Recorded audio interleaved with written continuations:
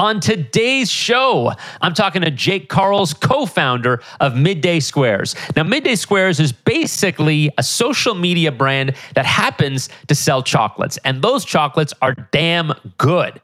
They're damn good. And Jake Karls is good. He's got a lot of insights to share. We're going to talk about how to build a physical product food company in 2023, the path to getting to 30 million in revenue, then getting to 100 million and $1 billion in revenue, which Jake and his team are going to document along the way. You might see them in a Netflix series before too long. We're going to talk about using social media content to build the brand and a very scary letter that they got from Hershey's and how they turned it into social media gold. That's all coming up after this. Before we get to it, if you're loving the show, make sure to follow us on Apple, Spotify, or wherever you get your podcasts. Leave a rating or review and tell your friends. That is all I ask. Here is Jake Karls.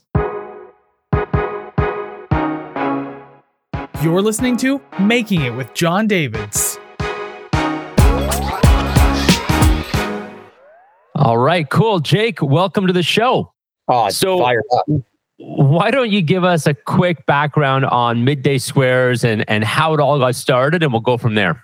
Yeah, dude. So thanks for having me, John. Midday Squares is a chocolate bar company, and the mission we had was to eventually build a modern day Hershey's. So we always like to think about what would Hershey's look like if it started in, 2023, let's call it. That's what we're trying to create. We're trying to be the new version of how people consume chocolate and how they consume brand, actually, which is a big saying. So my sister, my brother-in-law, I started this business in August 2018. We launched it, and the idea was to give people an indulgence for the afternoon, but also something that was better for you, clean label, clean ingredients, all that good stuff, and kept you full for about 3 to 4 hours. So we added the function, we added the indulgence, and then we took a different approach in terms of how we grow the business, because the food and beverage space is saturated with 12 big companies that own 80% of the grocery store. And it's very hard to win across the 40,000 products in the store. So we took a very media first driven angle. And what that meant was we basically document everything. We document the entire journey of how we build this company, good, bad, ugly, filming from day one up until now, and hopefully for the lifetime of the business. And the goal is just to get the customer at least on the journey with us. And what I mean by that is not to just watch it, but actually feel part of it. So when they do go to the grocery store, they don't just see a chocolate bar out of the 40,000 products on the shelf. They actually see something that they care about, something that means a lot to them, and a brand that they actually are friends with. And that was the unique approach we took. And fast forward 4.5 years till today, one of the number one selling bars in our category in the United States and in Canada as well, actually. And we're a team of 65. We built our fully automated chocolate factory here in Montreal, Canada. And yeah, the goal is, again, let's build this thing to hopefully a unicorn business. And why did you pick chocolate? Oh, chocolate. First of all, my brother-in-law and my sister are deep foodies and they love chocolate. So they were actually eating chocolate every day at like 2 p.m. For me, I'm actually allergic to peanuts and nuts, so I can't have some of our products, which is sad. But chocolate's also $142 billion a year just industry. So it's one of the largest snacking sets. And for us, we like to look at saturated markets and find an innovation within that saturation. Got it. And so did you guys start this out? Like, did you have backgrounds in entrepreneurship, or had you always been young hustlers, or this was like your first go? Oh, yeah. So all three of us have been entrepreneurs for 10 years combined each, I'd say. So my sister had a fashion business that she was actually designing clothes and doing all the manufacturing for it. My brother-in-law had a couple of businesses, but one of the successful ones was he was a software engineer and he sold an ad tech company. So he actually earned some capital to actually invest in Midday Squares for that. And then for me, I had two businesses prior to this. First was an outdoor fitness boot camp. So every summer after college, I would basically train people outside because the weather is so bad in Canada. So in the summer, everyone wants to be outside. And I had a very successful business. I had 4 people working with me. We were training about 180 clients a summer, and it was a very good cash business. And so I closed that because of passion. I lost passion for fitness after 3 years. And then the second business I actually went bankrupt on. It was a clothing business. And I was throwing parties on college campuses across Canada and then trying to sell clothing on the campus. Anyways, very good storytelling business, but very bad at operations, in my opinion. And then we all joined forces in 2018 to launch this. So none of us came from food, but we all had this entrepreneurial background already in us and this drive to build something really big.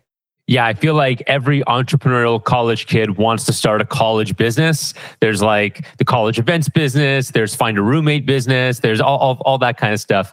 So it says here that you launched on Crunchbase. It says you raised $8.8 million.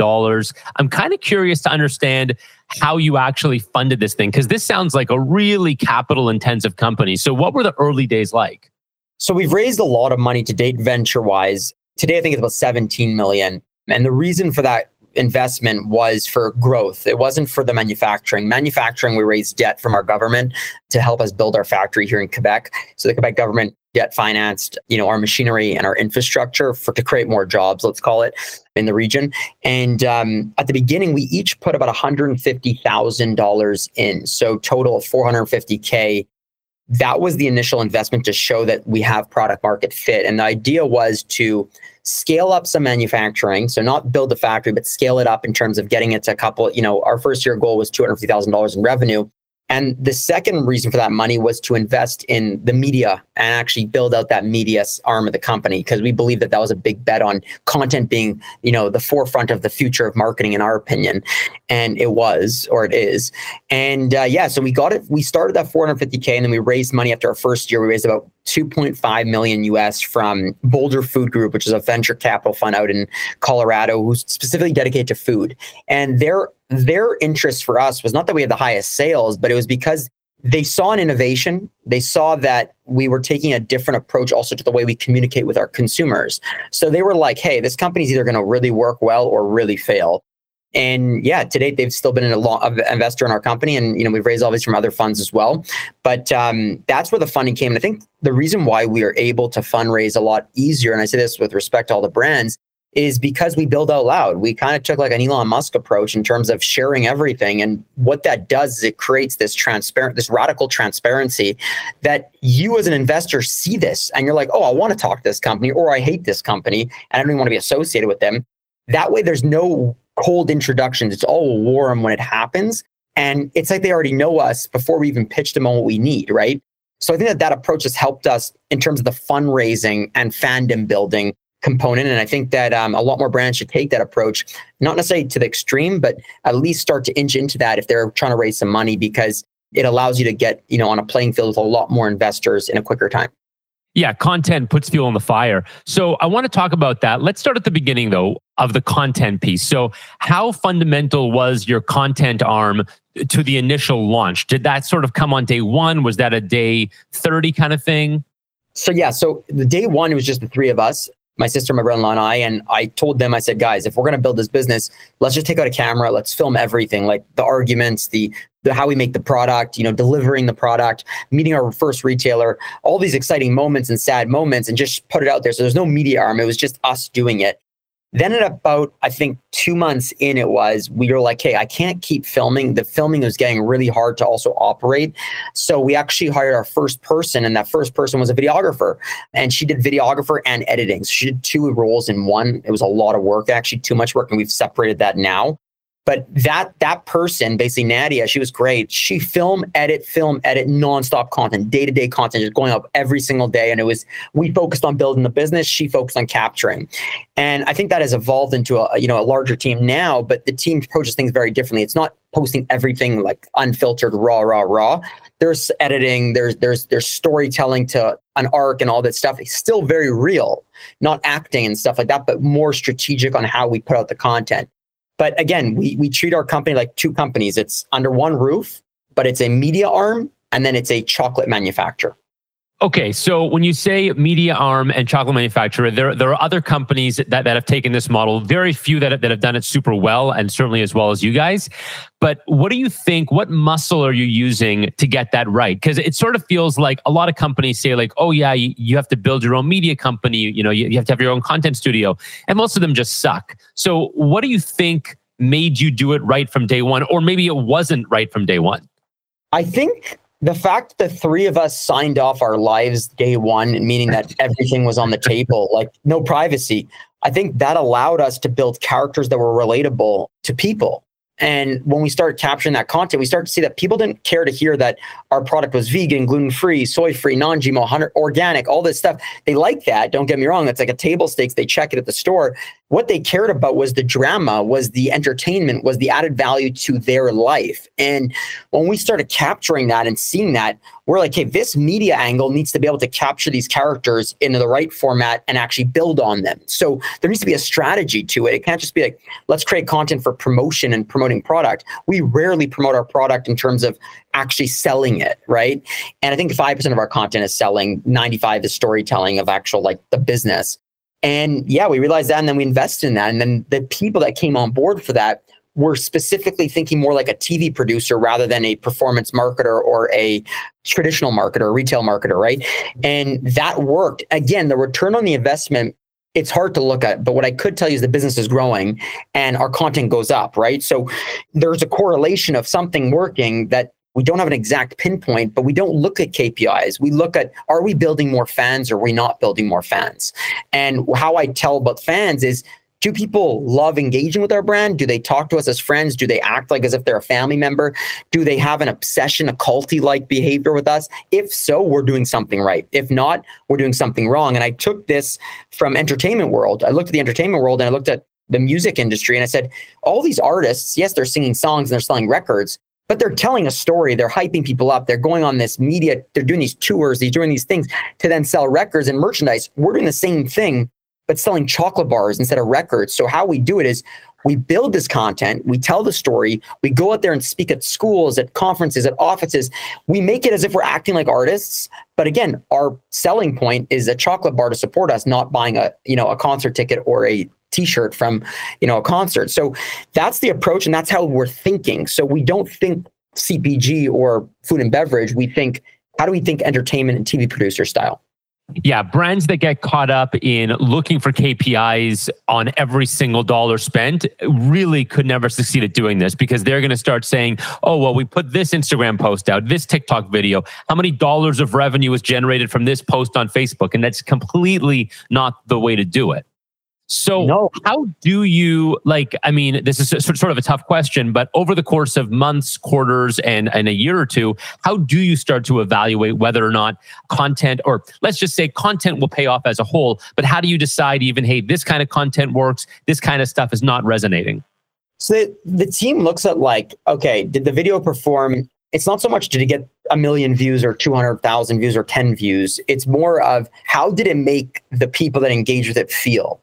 And we do that by watching the comments. We do that by watching the responses to the videos to us. And if it did that, and if it made us internally feel something deep, then we actually continue that type of content. So it's not just like, okay, we're going to chase trends or we're going to chase, what's hot on TikTok or YouTube or whatever. No, our goal is we are building a chocolate company and we're not veering from this. We basically are telling the story of how we build this to 100 million and then how we build it to 1 billion. So the 100 million will be via social media. The 100 to 1 billion will hopefully be on a docu-series showing the good, the bad, the ugly. And that's why we have 35 terabytes of actual content from day one that has happened in this business, from firing people to raising money to legal battles to machine breakdowns, building the facility, anything you could imagine that could give TV producer the way to go build the whole docu-series on this, right? And for us, the goal is not to do it after the fact. It's to show everything during the fact. If we make it or we fail, right? So I think that that's what led to our success is having all this content, having the B-roll, having the ability to create the content. But the way we test it is solely how we feel and how our consumers feel from it or our fans. So you mentioned you have 65 employees. How many of those people are doing content and what does the content team look like? It's a small team and it's short staff on that team. So they're actually, they need to build more. They're up to their head right now. They're 4, 65, 40 are in manufacturing. So actually making our products, right? So that, make our delicious bars and do a great job. The rest is in ops, finance, a bit of sales, software engineers. So the media team eventually over time will be the one that's funded the highest, but it's not there yet. We're just not there. We're still in our phase of growth that we need the ops to kick in. The margin needs to kick in a higher rate faster, and the manufacturing needs to get under control. If that's not under control, there's no reason to have a media company with it. So it's a balancing act right now. But I'd say if we were to talk in 2-3 years from now, the media team will be a lot bigger, and it would just be editors, videographers, and TV producer leading it. So just consistently telling different stories. One editor for YouTube, one editor for Instagram, one for TikTok, and then showrunners that run around, and then a TV producer that leads the whole thing. 4 is still pretty good, though. I mean, 4 is a lot of people working full time. And you said they're over their heads. So they must be cranking out a lot of content right now. They're trying. So like some of these videos are taking long. So like, you know, for example, some of our TikToks take one a week. We try to do. We would like to be at 2 minimum. Every day on Instagram, there's a video that goes up of the day to day, more or less, that's happened, small little recaps. And then, yeah, like we create content for LinkedIn specific. Like there's a lot of content that goes out, but they're up to here because they don't want to just release content for the sake of releasing content. They want to make you feel something and actually add some sort of value, whether that's an emotion, education, or a certain amount of information, right? So it's tough. I'm telling you, man, we've slowed down in terms of the amount that we're pumping out because of the quality we want. Yeah. Yeah, it's always a fine balance because, like you said, like 2 TikToks a week. There are some, I mean, and if that works for you, that's awesome. And there are some brands that are doing 3 or 4 a day, and the quality is completely different. They're not going to be able to put out a masterpiece every single time. Yeah, but that's the problem. So like we're trying to hit masterpieces every time, and I don't mean by chasing trend again. I mean really great storytelling, and they usually reward us. Like on our last 52 videos on TikTok, I think like 40 of them have done over 100K organic views. And some, you know, I think 10 of them have gone over 1 million, up to 15 million. So it's crazy to see if you put good content out, most of the time it will reward you, but sometimes it doesn't, right? And we still keep that content out there because it's so good. Yeah, I'm checking it out right now. I mean, hundreds of thousands, and in some cases, millions and millions of views on your videos. This is awesome. And some views get 20, 30,000 too, but like those videos are actually good quality videos. So it's like, it just didn't hit, right? But it hit on the people that did watch it. It's so true. And the other thing, and I mean, you're in the consumer space, so maybe it's different for, you know, when you're selling B2B or high ticket, but even the pieces of content that don't do well from a views or engagement perspective, they might go deeper down the funnel and they actually cause more buying activity, but they don't go quite as viral. Yep. And like for us, to think about it, you could go support us after watching any of our videos for $2.49 at any of your local retailers or whatever. So you think about it, like if you just watch the video and you hate us, okay, good, that's fine. If you love us, you're like, oh shit, I want to buy this product. Next thing you're at your Walmart or you're at your Whole Foods or wherever you are, and you're like, oh, wow, here's the brand I just saw. I love them. Boom, buy it. So then you're supporting, you're becoming, that's how you continuously give us a chance to keep growing, right? So it's very easy. It's not a high ticket item where you're selling a $700 item or a $1,000 item. It's very easy to opt in. And then basically our goal is to get you to watch one video and then watch a rabbit hole of many other ones. So we try to work you in. We also had a podcast that was going hot for two seasons, but we just didn't have the time. And we'll hopefully get back into it. It was one of the top actually like food and beverage podcasts. And it was just about how we build the business. And it was a roundtable chat. And again, content, you need editing, you need all these skills, and you could outsource it. But the way we wanted it was internal, the way we wanted our voices to be heard and sounds. So we just had to stop for now. And I think that's where like we realized that when things are going well in the content, the business is flying. When things are falling apart on that end, it's slowing down. But we need to focus on we still are a chocolate manufacturer that built a factory that has to hit its margin, that has venture money in it. So you still got to think about all those things, right? At the same time as the media driven shit that takes a lot, in my opinion, a lot of time and effort and energy.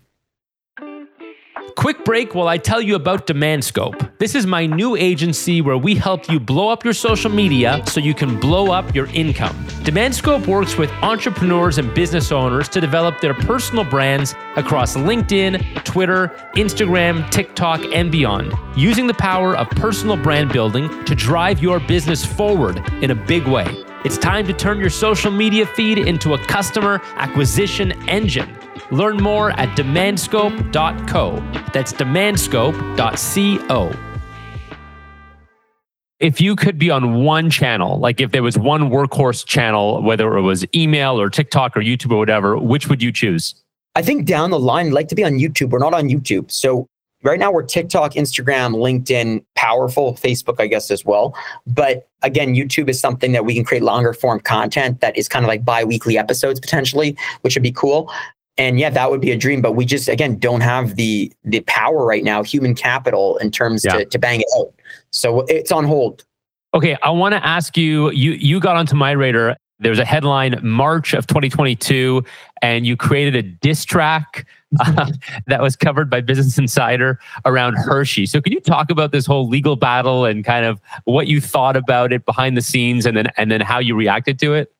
Oh yeah, that was whack. So basically, long story short, early on, Hershey actually came to us, their M&A team, and wanted to do a deal with us. And for us, we're not trying to sell the company right now. We're actually trying to see what it looks like, how we build it long term, right? And after great conversations, big fan of the brand, we politely said, we're not interested in this. And 2 months later, I think it was 2 months, I can't remember exact dates, but 40 days, I don't know the on dates, but 2 months later, we got a cease and desist letter from them Hershey's saying that we can no longer use the color orange, but it was totally fine before. And you can't use the color orange for the peanut because people are confusing Reese's with Midday Squares, and it's basically causing all confusion. And we're like, okay, we have two options here. We either go to court and fight them, and we could potentially win the case. We weren't the same color orange. We were a different shade of it. But that would take 2 to 5 years, potentially, and millions of dollars of wasted time and energy. Or we just change the package and move on like everyone else does and settle that off and forget about it, right? So our third option was do the second thing, change the color slightly, get them to approve it, and then blow this up on social media where we basically show the good, because we film everything, we have the content, right? So we did that. And then people start talking like, oh my God, David versus Goliath, chocolate gone crazy, all this stuff. And then to go even one step further after that, we're like, instead of spending the millions of dollars, why don't we go spend $70,000 to make a diss track to show Hershey's we don't really care to be you at all. We are our own company, and you'll never be able to do something like this because it's not authentic to you. And we launched this track. That's the song Hi, My Name Is What by Eminem. And it was a parody, and it was hilarious because it ended up getting picked up all over the media. The US people loved it. We ended up launching way more products in the US and killing it. And to this day, a lot of people bring that up to our brand and say, this was so fun. This was so different and disruptive. And I think that that's where content and storytelling becomes a tool through different situations, whether it's raising money, legal battles, hiring, whatever you want to do. Content and storytelling can be a great tool to use that could save your company, can make your company. And we learned that lesson. So now we just use the tool for everything. Like literally every type of scenario that comes in, we figure a way to incorporate the content and storytelling into it. That's so freaking awesome. Okay, I've got 100 questions, but just 2 more questions on this. So when you do something like that, when you're sitting in the room with your co-founders making that kind of decision, are you consulting a lawyer? Are you worried about ramifications? Or are you like, no, we're clean, we're good to go? So we usually do consult a lawyer if it's very bold. That being said, we take it with a grain of salt. So, our legal team told us it was a bit on the black line, little too much. And they're like, just don't do it. But again, as an entrepreneur, you follow your gut, you take some risks, you want to be bold. And bold, usually, fortune does favor bold typically, good or bad, but you're an outlier at least. You're not in the average. So for us, we do take the advice, but we don't always follow it. I think that's the key. And I think take the advice, don't follow it. yeah. Listen to the ramifications because it's good to know what can happen, but do what you truly believe is the best choice and what you feel, what your gut's telling you. And what do your investors say about this? I mean, obviously, this was in March 2022. I guess you had already raised money. What do you consult them, or what do they say? We didn't consult them. We love them. We control our board still, which is good, so we can do things.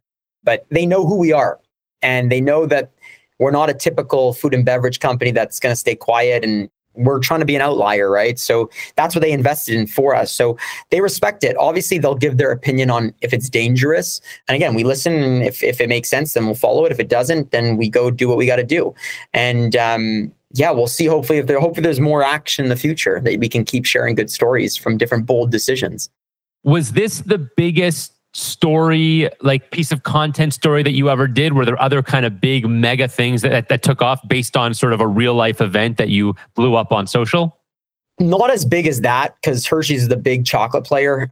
That being said, they're going to come because we do a couple crazy things, and we'll just replay the best strategy that we'll have at the time, right? So I'm not saying we're going to do a diss track, but we might do something completely different, because at least we are authentic. We're authentic. I know it's a buzzword, but we're truly authentically ourselves, unapologetically. And the moment we stop doing that, being ourselves, is the moment that we failed. And that's the moment we probably leave the business. So you'll see always whatever comes at us, we'll keep going. But there has definitely been real events that have happened that we've used, but not as big, I would say. And what about the sort of vendors? So you're dealing with Costco and Loblaws and whoever else, Walmart or whoever. Are they responding to you when this happens, or do you hear from them? Yes and no. Some love it. Some think it's disgusting. Again, you got to imagine for us, Hershey's has big contracts with a lot of these grocery stores, right? You got to be careful sometimes too, because there's deals that are on the sidelines that they have to monitor and follow. But again, it's like, if you're really behaving like that, then why go into business in the first place? Like, if you're walking on eggshells because you're scared, then you're not going to go anywhere. And I think that that's something that, we're proud of. We've not walked on eggshells. We've learned how to just step on them. And if we get cut up, we get cut up. If we don't, then let's keep riding the horse. That's the game that we're playing. I love it. Did you hear about that time? I think Beyonce performed at the Super Bowl and there were some photos and her team asked not to run. Is this ringing a bell?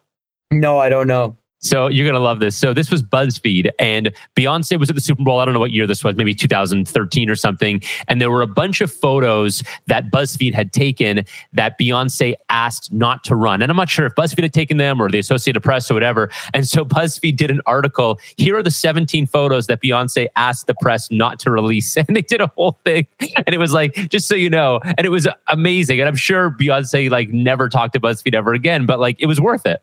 It was worth it. It's hype. It's hype. Totally. So I want to talk about the actual business side. So obviously, you guys are absolute champions on the content, and you're doing things totally differently. How hard is it to run a chocolate business? Very difficult. So that's the hardest part. So building and scaling. We're a refrigerated chocolate bar. So we are in the cold chain supply. So we're in the cold chain of supply chain. So it's been very hard. We had to build our factory, and not a lot of companies have to do that. They could co-manufacture, third-party manufacture, send it, and then just do sales and marketing as a company. But we have an innovation that none of the co-mans were able to actually make. So for us, our whole idea was, let's build this factory, let's scale it on this theoretical. It was all theory. It wasn't like a proven concept. And now we're dealing with it, hitting a certain margin, getting to the right place, having venture money, which means a time limit, and building, right? So balancing high growth with the right margin profile, because if you go too high, you'll lose too much money. And if you don't, you won't hit your right growth metrics. So it's been the hardest thing. We're still struggling with the manufacturing 4.5 years later. It's not perfect. It's 90% there. But, for us, that has been the most of the suck. That's the resources getting sucked is all into that, when it should be eventually going into the media, the storytelling, the fandom, the retail marketing with the retailers. But we've put almost little to no effort and resources into that. And I think that that's something that we're looking forward to after this year. We'll be profitable this year. So that'll be a big change up for the company. But that's been the hardest part, is scaling this business while working on the distribution, the supply chain with the cold side, and building from there. I think that's, again, you have limited spots in grocery stores, and it's owned by 12 brands that own 80%. So there's really limited space. And how do you guys internally divide up responsibilities? So you've got two other co-founders. Are each of you taking sort of a big section of the business? Yeah, so we're a third, but my sister and my brother-in-law co-CEOs. They actually love ops. They love manufacturing. They love building. Me, I do not like any of that. I focused on network. Building the Midday Squares network and the brand. So focusing on getting people to feel something, I guess the fandom, let's call it. And when you put all these things together, it actually equals one, right? Because it's like a tripod. Because you need both. You can't just have a margin profile or an operation without the hype and the fandom and the craziness that builds the feeling into the consumer. So if you have just the feeling of the consumer and the product's not good and the manufacturing doesn't make sense, you're going to fail. So that's how we separate the business. Something unique that we do as partners is we see a business coach, business therapist once a week together to work on our issues, on hard conversations, on different things we're going through. And that's been the best investment we've made to date. Really? A business coach. So what kind of, I've heard of these, I've never actually taken part in anything, but is it that you they're mediating problems or figuring out bottlenecks? Mix of both. For us, because they're delicate relationships, they're married, and it's my sister, my brother-in-law. We focus on making sure that our relationship is very strong, our trust is very powerful, and that we're still aligned on a lot of things. So we do that. We spend about $50,000 a year on therapy. It's a therapist. It's not we call it a business coach, but it's a therapist. And it saved us from not killing each other or not losing each other as family. So I think that a lot of founders should, whether you're family or not, should invest in this profile just from a communication standpoint. Learning how to properly communicate and, speak hard conversations with your partners is the best way to protect your business. Did you do that because you were having problems, or was it reactive before problems started? Well, it was proactive in the sense that before we started the business, we did it day one. But my brother-in-law had experienced partners that he had problems with. So he was going to a coach, the same therapist, before dealing with those things, right? So he said the only way that I could join in as the third partner is if I agreed to coming to therapy once a week. Wow. That's an interesting condition, but listen, it works. I mean, that sort of thing can definitely sort of put you ahead of where you might have otherwise been, because you have all these issues bottling up and clogging the workflow, and this just kind of wipes that away. 100%. Are you guys public with your numbers? Yes. So can you kind of share where you are today? Yeah. So we're in about 4,500 stores. This year, we're looking to do about $26 to $30 million in revenue. We will be profitable shortly, which is exciting. We have the opportunity to go into about 60,000 stores. So right now we're in 4,500. We have the opportunity to go into about 60,000 between Canada and the United States. And our whole idea is to be tight SKU count, not a lot of products, and get to that 100 million in the next 2 years, 3 years, maybe max, and then keep going from there. And then hopefully, maybe launch new product lines after that, maybe build more, acquire businesses, maybe go public. But that's the goal. And, we're likely going to raise some money in about 12 months. And that would be probably one of the final raises. And what about the separation between going to retail and going D2C? Because it looks like you're selling on your website. Do you want to build that side of the business? No, we're 30% D2C, 70% retail, and we like to keep it at that balance. And why is that? I'm sure there's some rationale behind that. Refrigerated chocolate's hard to ship. The volume that companies like Target, Walmart, Whole Foods can put in at once is very profitable for us. They pick up in pallets, not in one box. So it's a big difference.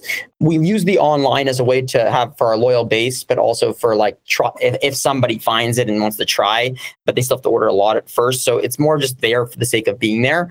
I think that at one point we were 100% D2C when we started, and then we were about 50% during COVID. But then we realized that the unit economics don't make as much sense on the D2C side. So at the 30-point mark, it makes a lot of sense. So you're sitting on a company that's doing tens of millions in revenue in traditional retail and e-commerce. What do you think got you from kind of 0 to 30 million? Or you can divide that up if you want, from like 0 to 10 to 10 to 30. And then what do you think is going to take you from 30 to 100? So I think most definitely what got us to here today is great storytelling and product market fit. So we did it very startup-y. We were scrappy. We scrapped, we hustled, we worked hard to just, bang that out and build a fan base that wants to buy this product specifically. And we built a product that was innovation, so that there wasn't a lot of innovation within our set. So the product wasn't just built on, thin air. It was actually, we had data from the chocolate space and the plant-based protein space. And we were just making a baby of these two massive growth categories. But from a standpoint of what's going to happen in the future is strategic distribution and strategic execution at store level and merchandising. So right now we're playing a different strategy where we're running the playbook in store as, having our own merchandising team do it instead of hiring people and all the, hiring third parties to do all this stuff and relying on our distributors. So we're taking a different approach, which is all data driven. It's run by software engineers, not salespeople. And it's working right now in Canada. We're going to keep applying it and see how the data goes the next year. And then how we really grow from let's say 75 million to 300-400 million, hopefully down the line, is hopefully through traditional TV, actually, like streaming platforms. Like I said, HBO Prime, we want a Netflix series or an HBO series on the road to $1 billion, and how we built a chocolate empire and showing literally everything, real life, not recreated, right? So I think that would be a great way to win big in terms of, building more fandom through that, because you're seeing more and more docuseries come out about brands, individuals, but they're recreating the stuff rather than having the stuff. One group that did it well was The Last Dance docuseries with Michael Jordan. That sold a lot of Jordan products, like a lot. Yeah, yeah. But you really have to think ahead. I mean, it's one thing if you're Michael Jordan and you're documenting the Bulls. Obviously, that's going to be worthy of the diary. But in your case, it was really a smart way to think ahead to say, hey, even though we're at zero today, we're going to be $1 billion, and we want to document the story from here to there. Exactly. It's like seeing those early Bezos photos of him in the office. It says Amazon behind him. Like that's what you want to see right now. Yep. This is the game. That's the game. Yeah. So what's it like running a business out of Montreal and out of Canada, selling to the US? And obviously you want to sell the US and globally. Is staying in Canada a strategic thing? Is it just kind of convenience? We're from here. We love where we live. I think it's getting harder and harder. I think Canada's a great country and there's great people that live here. I think that the boldness isn't there. We're funded mostly, I think 85% by American, which is sad. We couldn't get Canadian money. We tried, other than the government lending us money. Did you try? We tried. No one wanted to take the risk. So I think Canada needs to get more risk, and hopefully we could be that brand that shows that the risk pays off. Again, we're keeping everything in Canada right now, but you never know where that goes, right? So we want to, Canada has some big businesses like Saputo for dairy cheese. They have like the Toronto Raptors, like the Maple Leafs, organization, stuff like that. But we want to make like I said, like Hershey's for the United States is their fan favorite chocolate. Like it's something they're proud of. Nike for Oregon. Like we want to do the same thing for chocolate here in Montreal. But we'll see how everything plays out from what's going on in Canada, how we're shipping, the logistical stuff, everything and the funding as well. So that's going to be the next 5 years, the decision in the next 5 years. Yeah, there's definitely operational benefits of staying in Canada, but I've had conversations with all the VCs in Canada, all the big funders. And the reality is, as much as they say they want business, just to stay in Canada, to be owned by Canadians, at the end of the day, if they're not going to step up to the plate and take those risks, of course, we're going to go to the US because that's where the money is. Yep, 100%. And so if you could sort of give all the entrepreneur listeners right now something that you're thinking about, you're obviously at a point where that a lot of people would love to be at. As I said, tens of millions in sales, this brand that kind of everyone knows, creating a lot of buzz. What's something that you're thinking about right now that you want to get better at, either as a company or yourself?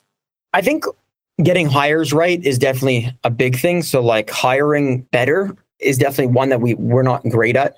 I think also getting the media brand back to its consistency. So the media component, we want to get it back to producing more consistently quality content.